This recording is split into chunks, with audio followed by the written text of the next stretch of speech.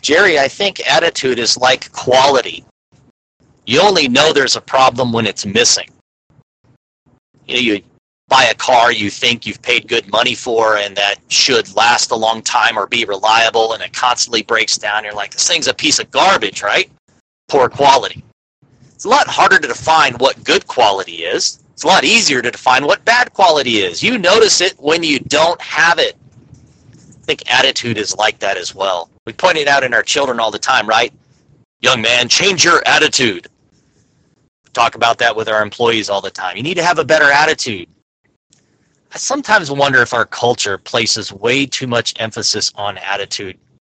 Maybe there's something more important than just attitude. It can mean a lot of different things. I mean, I'm not just talking about someone's feeling or thoughts. I think it goes beyond that.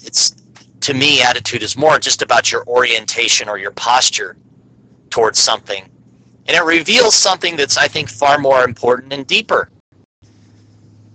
I think we place too much emphasis in our society and as leaders on how it appears that people think or what their outward emotion or posture is towards things. We don't really spend a lot of time diving in on what's inside. You know, it's interesting, if you do want to change your posture towards something, it's, I think, pretty settled now. Just like we know from Scripture, we know from psychology and cognitive sciences, you change your behavior first. You've heard me say before that your faith is just what you rely upon to be true such that you act according to it. We know from a Judeo-Christian worldview that if you want to be and feel more loving towards a person, you act more loving to them. What does a marriage counselor do, or a good one should do, if you come to them with a problem in your marriage? He or she is going to encourage you to act more lovingly towards your spouse, and studies have shown that irrespective of the other spouse's response to that, you're going to feel more in love with them just by acting more loving towards them. Love being participating, interacting with them, doing good to them. Right? And so if you believe that that works, right, you have faith that that works, and you act upon that as if that is true, it's going to change your attitude and orientation towards that person. And I think that principle is true of everything in life. Most of Paul's exhortations on this subject in his epistles say the same thing. Transform your mind first. Renew your mind. It transforms your life. There's so many things that the Bible says, both in Proverbs and other places, that remind us that you choose your action first. You choose the kind of person you're going to be. Your feelings, your orientation later will follow, because we deal with that whole divided self and that inner war, right, between old self, new self, spirit, flesh, that kind of stuff. Well, everybody's dealing with that. And they're working out in their own world what the good life should be.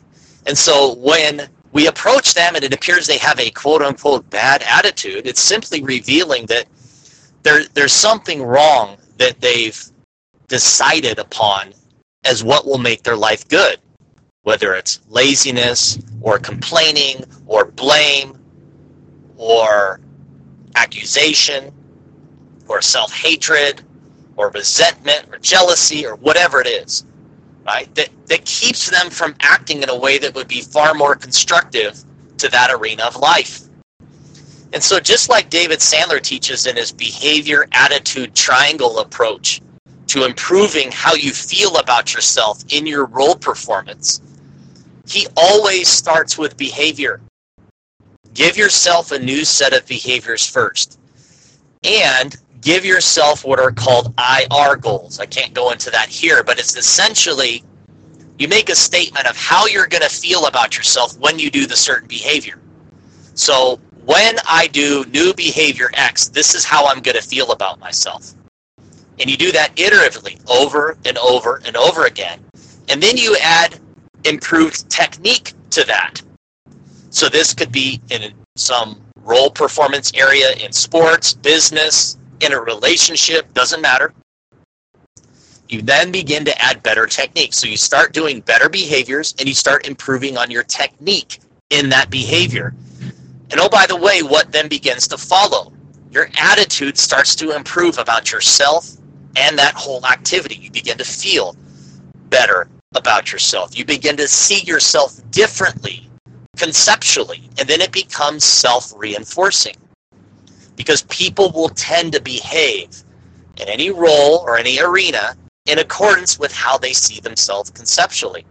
So this whole idea of how we raise children in our modern society, where we focus first on their self-esteem, which is essentially their attitude about themselves, is totally wrong.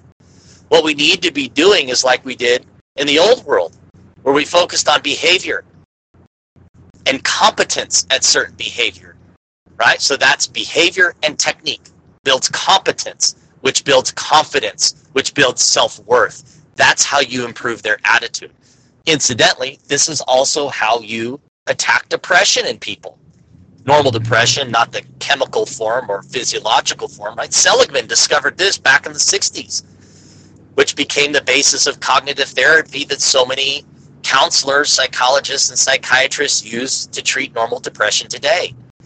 Has to do with your explanatory style, right? How you see the world. In other words, how you perceive you're situated relative to a situation or other people.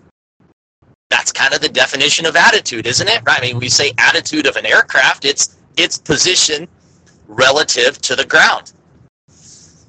Where is it at? And so your perception of what's really true about your life and your explanation of it means everything in terms of how you see yourself conceptually, how you feel about yourself, and how you're going to perform. So to me, I don't worry a lot about attitude. I don't necessarily worry about, do my folks have a good one or a bad one?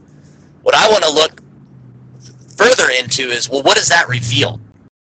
And if we want to improve attitude, we have to attack its underlying causes. And that is really at the language of the heart. What do you love? What have you placed your faith and trust in? And the last one, like, what do you hope for? Like, how do you see yourself in the future? What is it you're trying to attain in life? What you genuinely hope for? That frames a lot of your actions today. Most people are unaware of this conversation that's going on within them. They don't spend a lot of time. They're not introspective enough to really dive deep and figure out what's really operating within them. But when you do that, you begin to find out, hey, this is what you're really pursuing. This is maybe how you've been deceived and what you think will make your life good, but that's not. And if you can begin to point that out, change your choices and behavior set, then as they begin to do that set of behaviors, or even do this with yourself, you then begin to work on better technique in doing those behaviors. The attitude just naturally follows. You never have to talk about it. You never have to address it. So you address it, I guess tangentially would be the best way to describe it, indirectly. It's a symptom, not a cause. And I think too many people are too worried about being inspired first, and then somehow that will motivate them to change their life. It never works that way. Inspiration is so transient, man. It's fleeting. Never lasts. You go to a treat, you go to a conference, you're all jazzed up, and then you wonder why whatever that subject was about didn't inspire long-term change in your lives, because you attacked it from the wrong side. You attacked it from attitude, not behavior. So I don't know. I don't know if that's helpful to you or what you wanted to use, but that's Don Kennedy's view on attitude.